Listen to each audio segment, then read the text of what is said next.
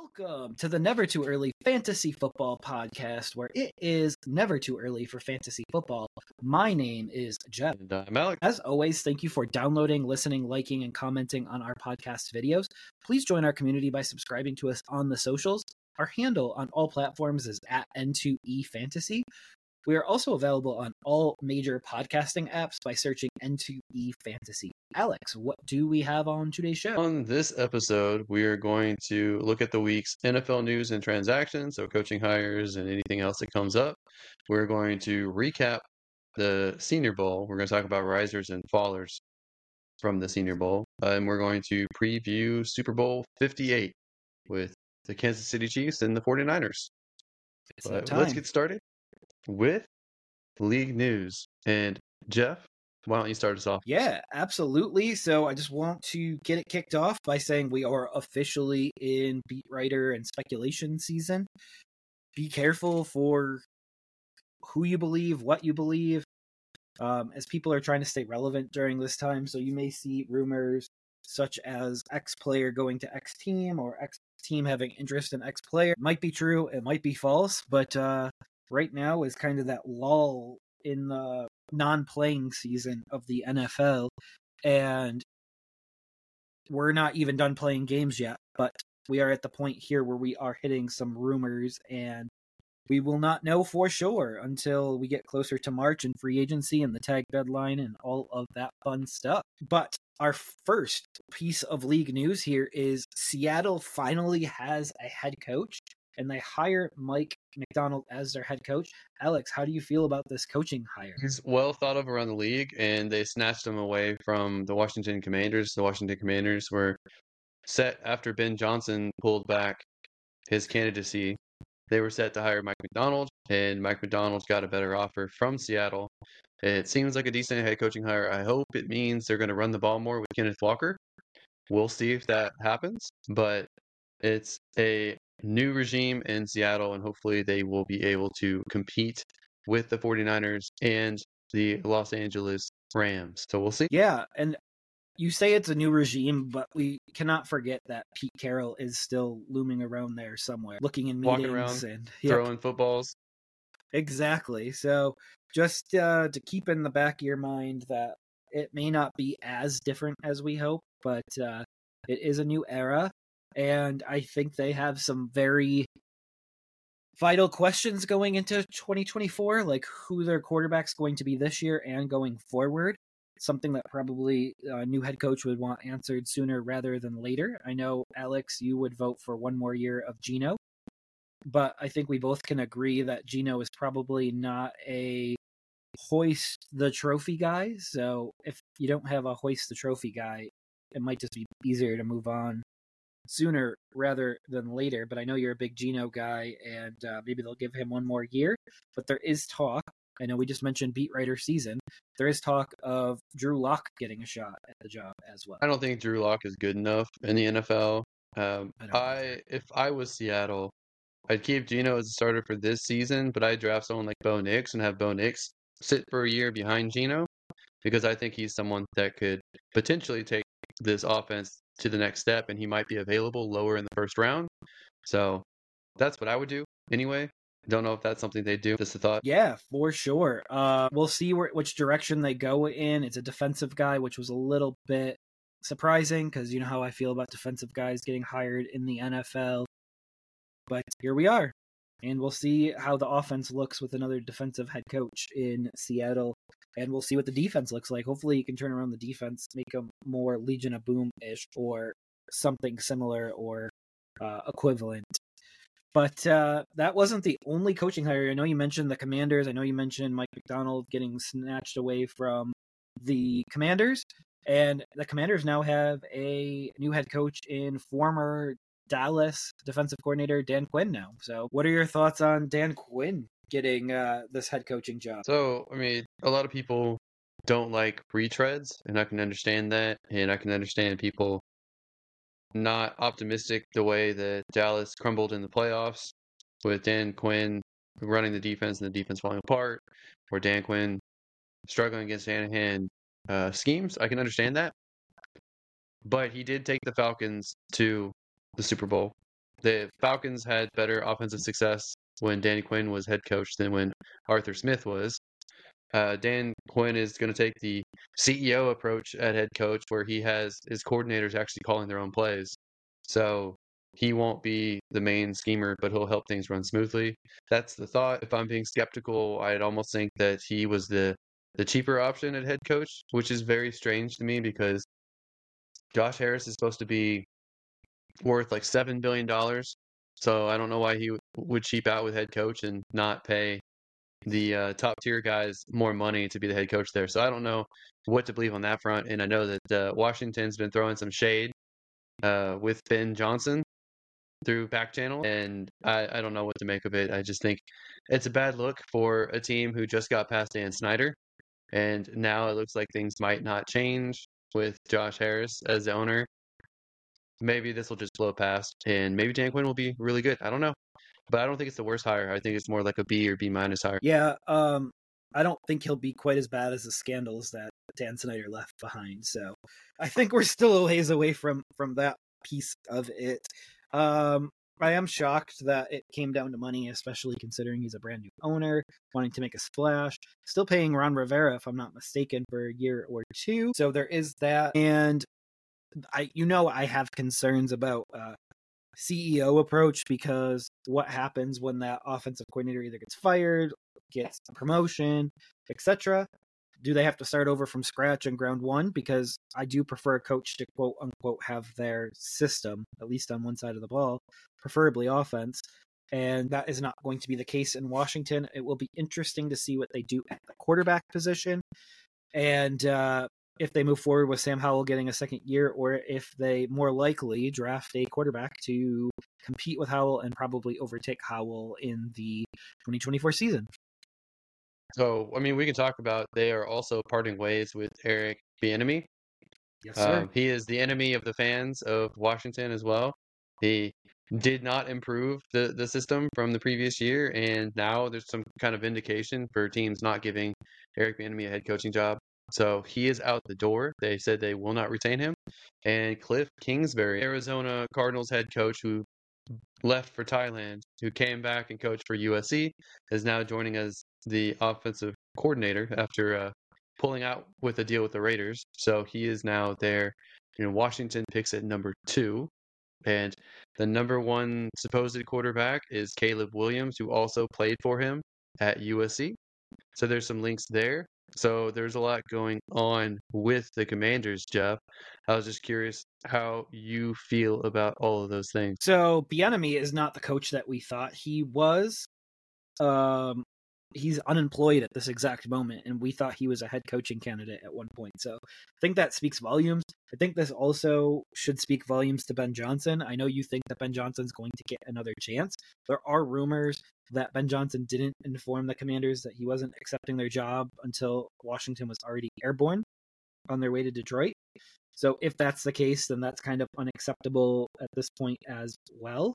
But I don't think drama around a potential head coaching hire is a good look for Ben Johnson or the new Commanders owner, Josh Harris, as well.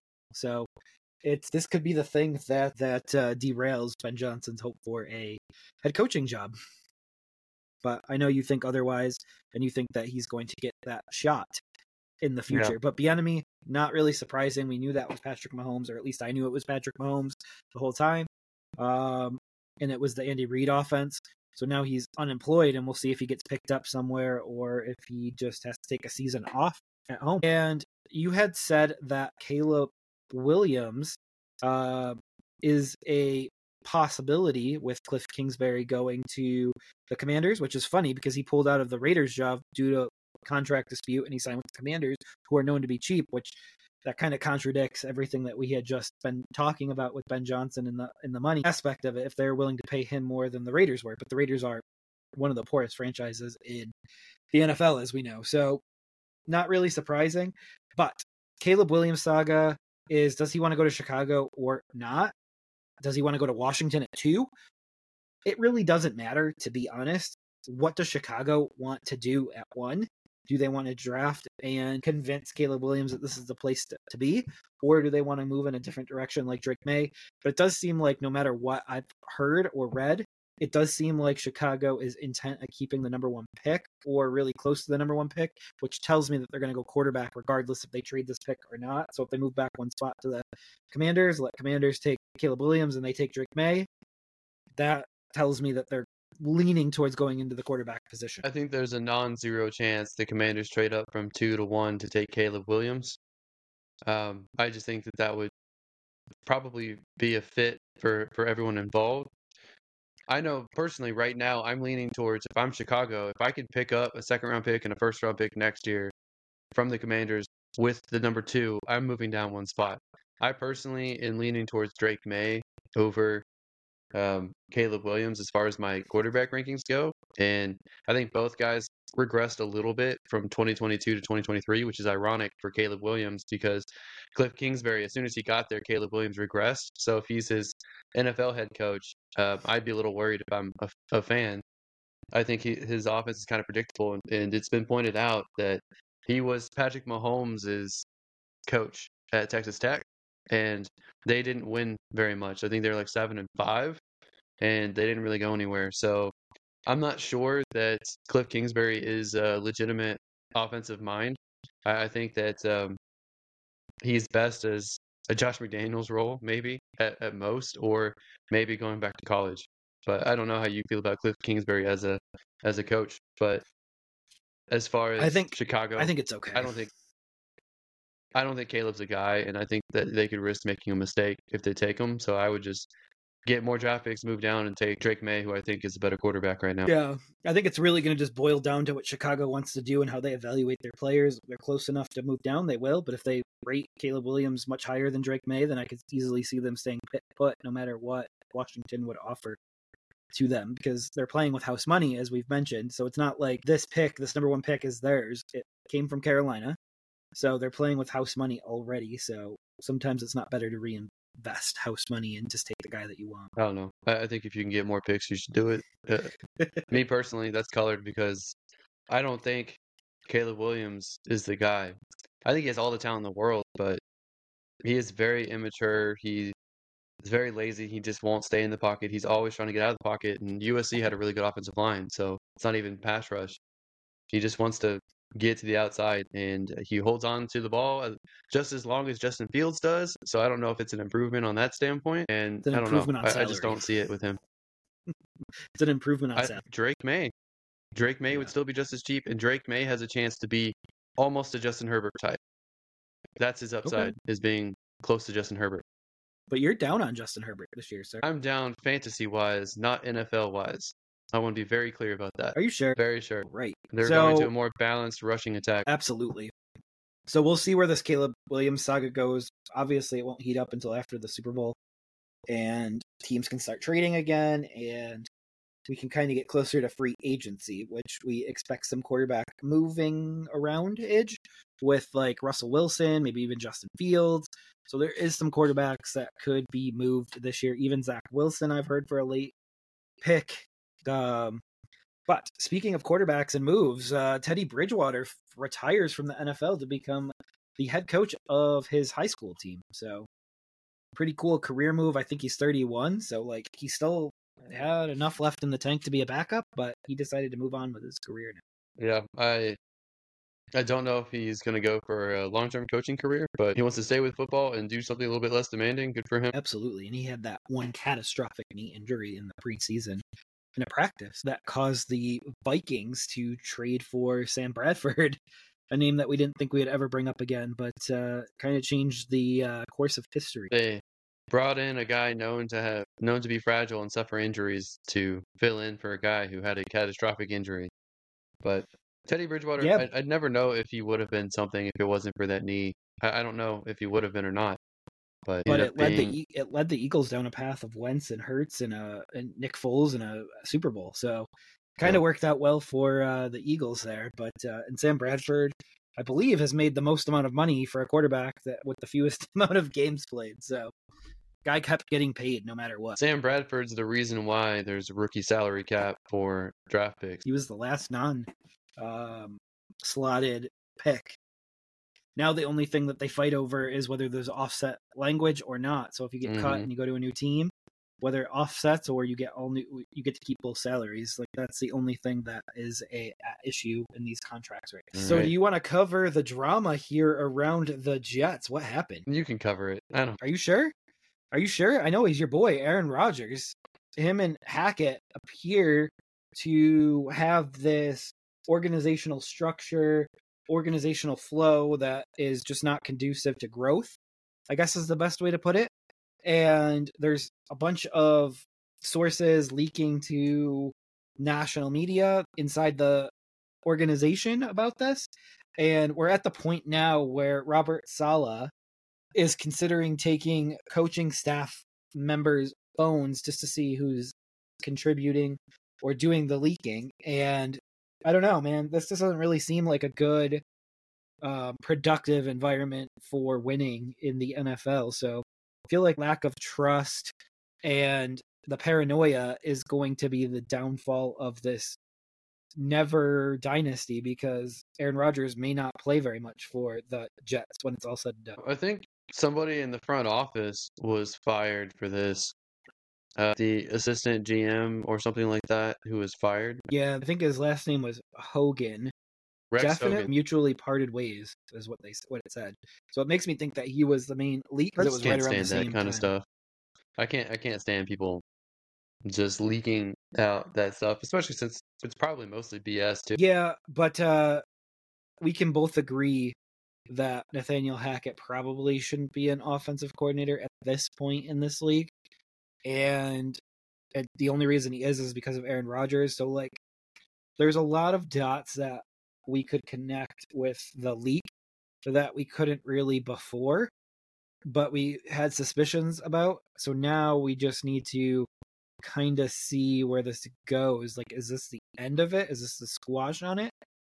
Or is it because of another circumstance, I guess, would be the best way to put it. I don't know. I just think the whole Jets organization has a little bit of toxicity to them and dysfunction. And this certainly isn't going to help anything. It's not going to help them win. No, and I think there's already players like Garrett Wilson that are not happy on this team, and I can't prove it, but I can take his comments from his exit interview saying that this was the most miserable year of his life, and he's going to have to, like, mentally recuperate from this year. So that just tells me that it's not a good environment right now when one of your star players, because we both can agree that Garrett Wilson's a star, is saying this. And yeah, so we'll see who's leaking. We'll see if he'll take the phones. That would be interesting. But it doesn't really build a culture of trust for Robert Saleh either. And it kind of paints him in a paranoid picture. And it also paints him as a rollover to Aaron Rodgers, allowing Aaron Rodgers to pick the offensive coordinator.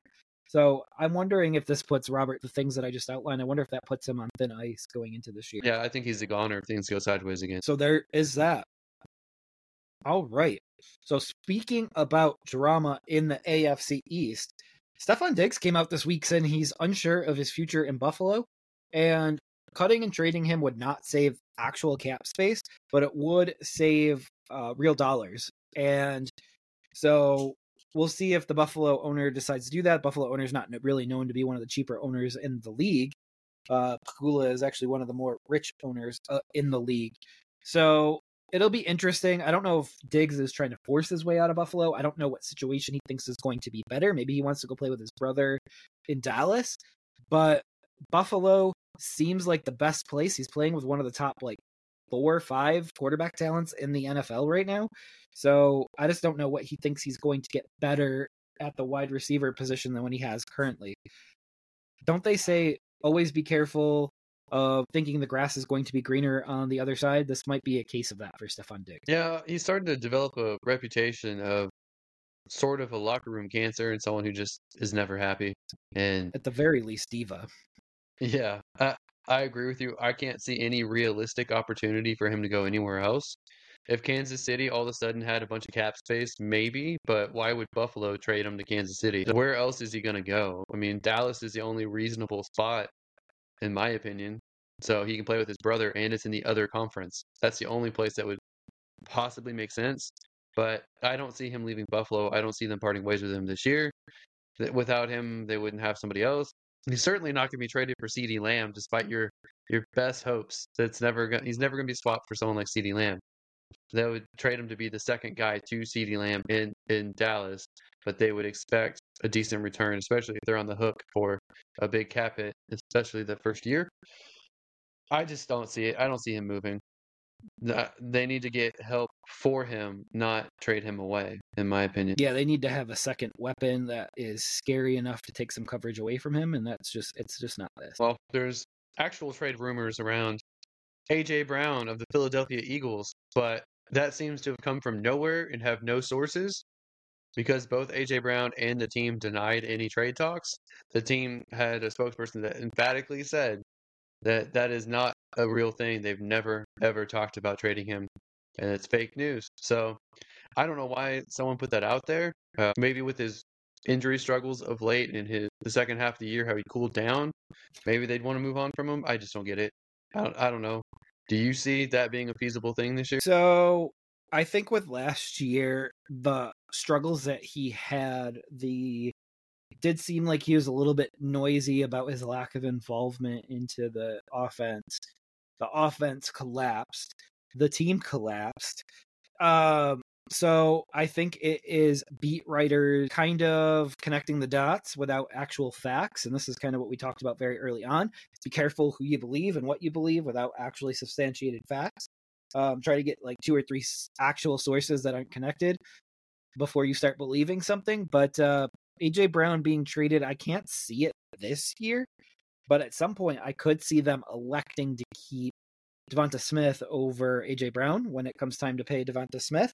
And that'll be really interesting because I do think Miami has a similar scenario with paying Tua, which they've agreed that they're going to do this offseason from everything that I've heard. I wonder how that's going to be structured. I wonder if there's going to be some medical language in there, like maybe around a concussion-based type thing. But with Miami, they're going to have to decide between Waddle and Hill at some point. I know Hill said he's going to get 2 more years in. We'll see. But and maybe that kind of gives them a reprieve there. But at some point, A.J. Brown and Devonta Smith probably will not play on the same team, especially with Hurts getting over $50 million a season. I'm really curious what A.J. Brown and Devonta Smith can do with Kellen Moore as the offensive coordinator. I know we poo-pooed on his season, but 5 weeks into the year, they were a top 5 offense in Los Angeles. So I think so Kellen it wasn't Moore, only what happened in LA, it was what happened in Dallas after he left as well. So it was surprising. Dallas, they got locked into basically one player, and that's CeeDee Lamb. CeeDee Lamb He's exploded, great, though. but he got all the targets. Yeah, and he's great, and he performed well. And then the Chargers, everybody got hurt, and so Keenan Allen got locked into. So it was kind of funny. They broke up Kellen Moore and McCarthy, and then they both ended up kind of doing the same thing offensively. I think you'll see Herbert throw less interceptions this year, kind of like Dak threw less interceptions this year. I just think that Kellen Moore's system, and I also think it's funny because I think Dak was coming off a finger injury, and I think Justin Herbert was coming off of a finger injury. So I think it's just it's interesting.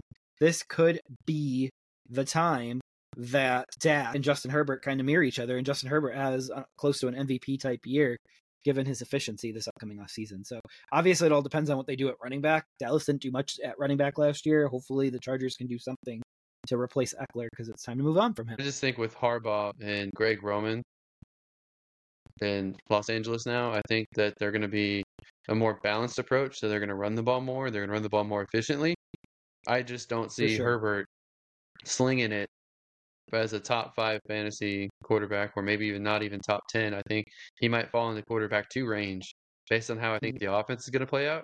I think he'll be more efficient, but I just don't think he'll get the big stats that we're accustomed to. He might run more too. Yeah, I mean, that's possible. I think that it'll equate to more wins. I like Justin Herbert. I want to be very clear. I like Justin Herbert, the NFL quarterback. I just think the offensive scheme shift under Harbaugh is going to be less passing, a little bit more running than we're accustomed to. Herbert being very efficient.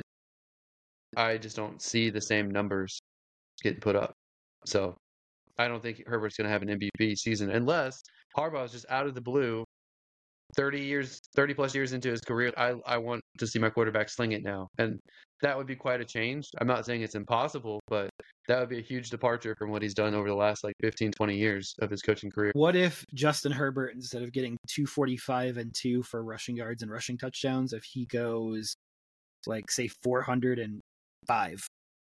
I mean, that's a big bump in rushing, and it's possible over the course of a season. What if he drops 500, 700 yards passing, less than what he's accustomed to? Yeah, that's where the rushing yards would help a little bit there. But I still got him netted right now for 4,500 yards passing. Obviously, I'll adjust that and reevaluate that as we go. But I got him with 29 touchdowns and 11 interceptions, and that kind of puts him in at QB 9 on projections right now. So I'm lower than him than normal, but higher than him than a QB2. I think his yards are going to be less than 4. Okay. And I would wager around 3,600 is where I think his yards are going to be passing. Dang, we might have a bet offline. We may have a bet, sir. We need to actually start keeping track of these things. Yeah, I feel like that's really low.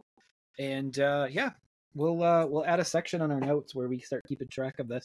But I see him getting at least 4,100 yards, and I would set the over-under at 4,100.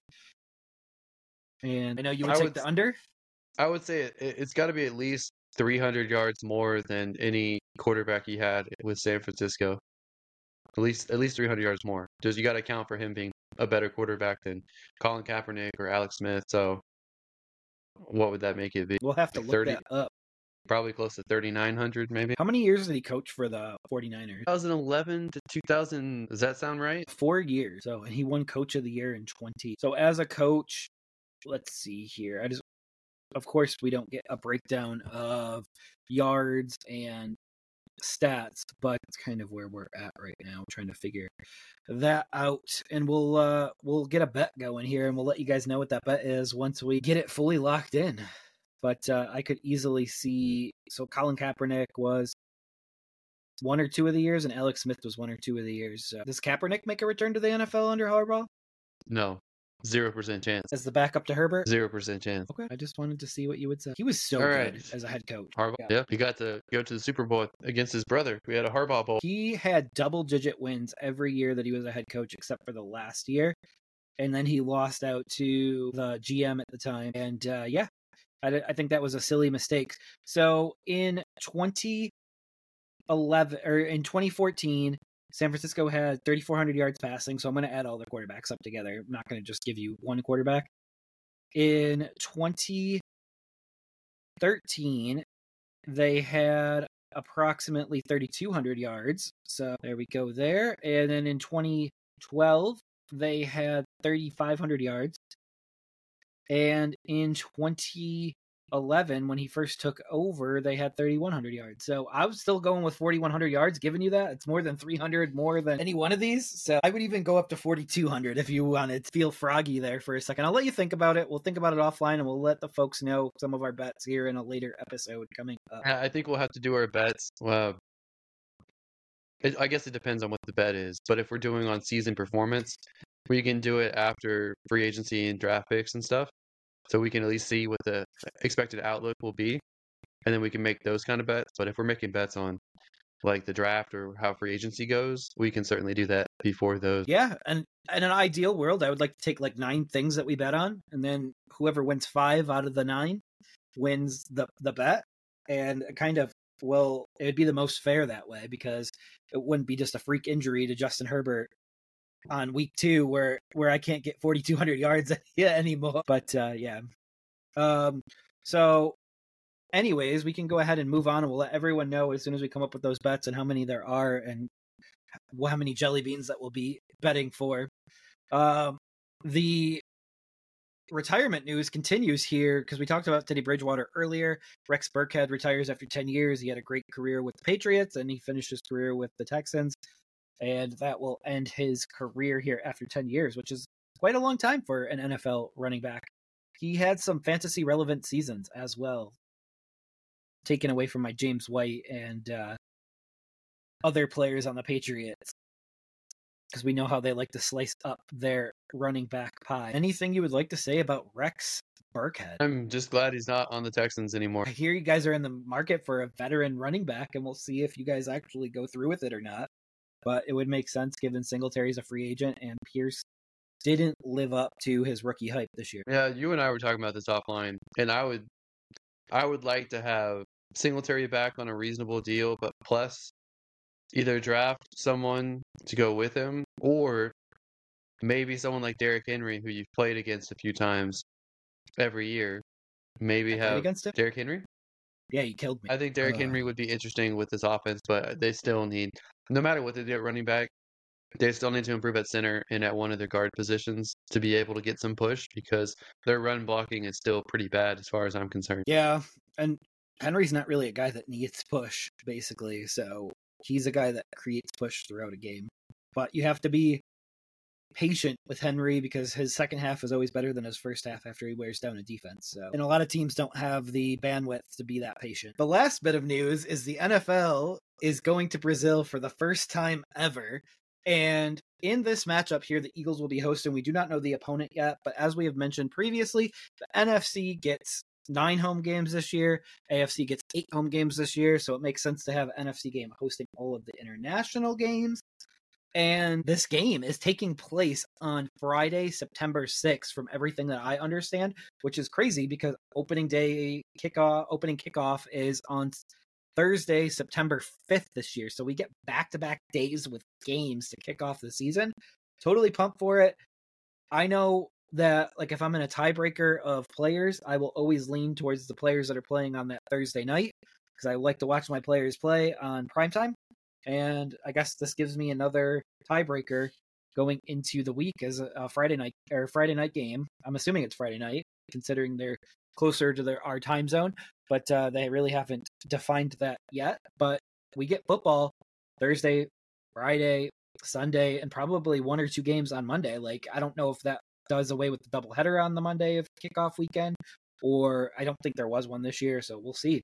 But I'm kind of pumped for it. I like these international games. It's really growing the game. That will be interesting how that plays out. It's interesting that they're doing a team like the Eagles because usually they do like a really bad team. So, I mean, I agree with all that. I can't wait to see it. Absolutely. All right. Now we're down to Alex's corner of Senior Bowl stocks. Now, Alex, this was the most exciting game you've ever seen in your entire life. Tell me about this really, really exciting game from last weekend. Just being a little facetious there, it was kind of slow, even for Senior Bowl standards. And again, we watch this kind of stuff because the last several drafts, there's been guys like Tyjae Spears, Michael Wilson, Tank Dell, Jaden Breed, Luke Musgrave, and Puka Nakua, who stood out either in practice or in the game itself and had their draft stock rise or had teams like them because they worked with them during the Senior Bowl or saw their work in the Senior Bowl. And there's been guys historically, like a Dak Prescott, got noticed by the Cowboys because he did well in the Senior Bowl. And I think that someone who did really well in the Senior Bowl was Spencer Rattler, who I think compares to a Dak Prescott prospect very similarly. So I think he has a chance to go through the same thing that Dak Prescott did, be an upper middle round pick, go to a team and potentially end up being a starter. Dak now is much higher than what people thought as Dak as a prospect, but he was still pretty solid. So I think Spencer Rattler is someone that made a name for himself and validated some scouts' opinions that he's the number 1 quarterback in this draft, which is very interesting to me. I think Bo Nix didn't really do enough to move the needle one way or the other, and I don't think he was terrible. I don't think he was great, so I'd still say he's about the same. Can't really read too much in the Senior Bowl. Michael Penix was having, in my opinion, some really bad practices and pulled himself out from actually playing in the Senior Bowl. So, in my opinion, Michael Penix's stock is down. I think he probably goes in the second round now.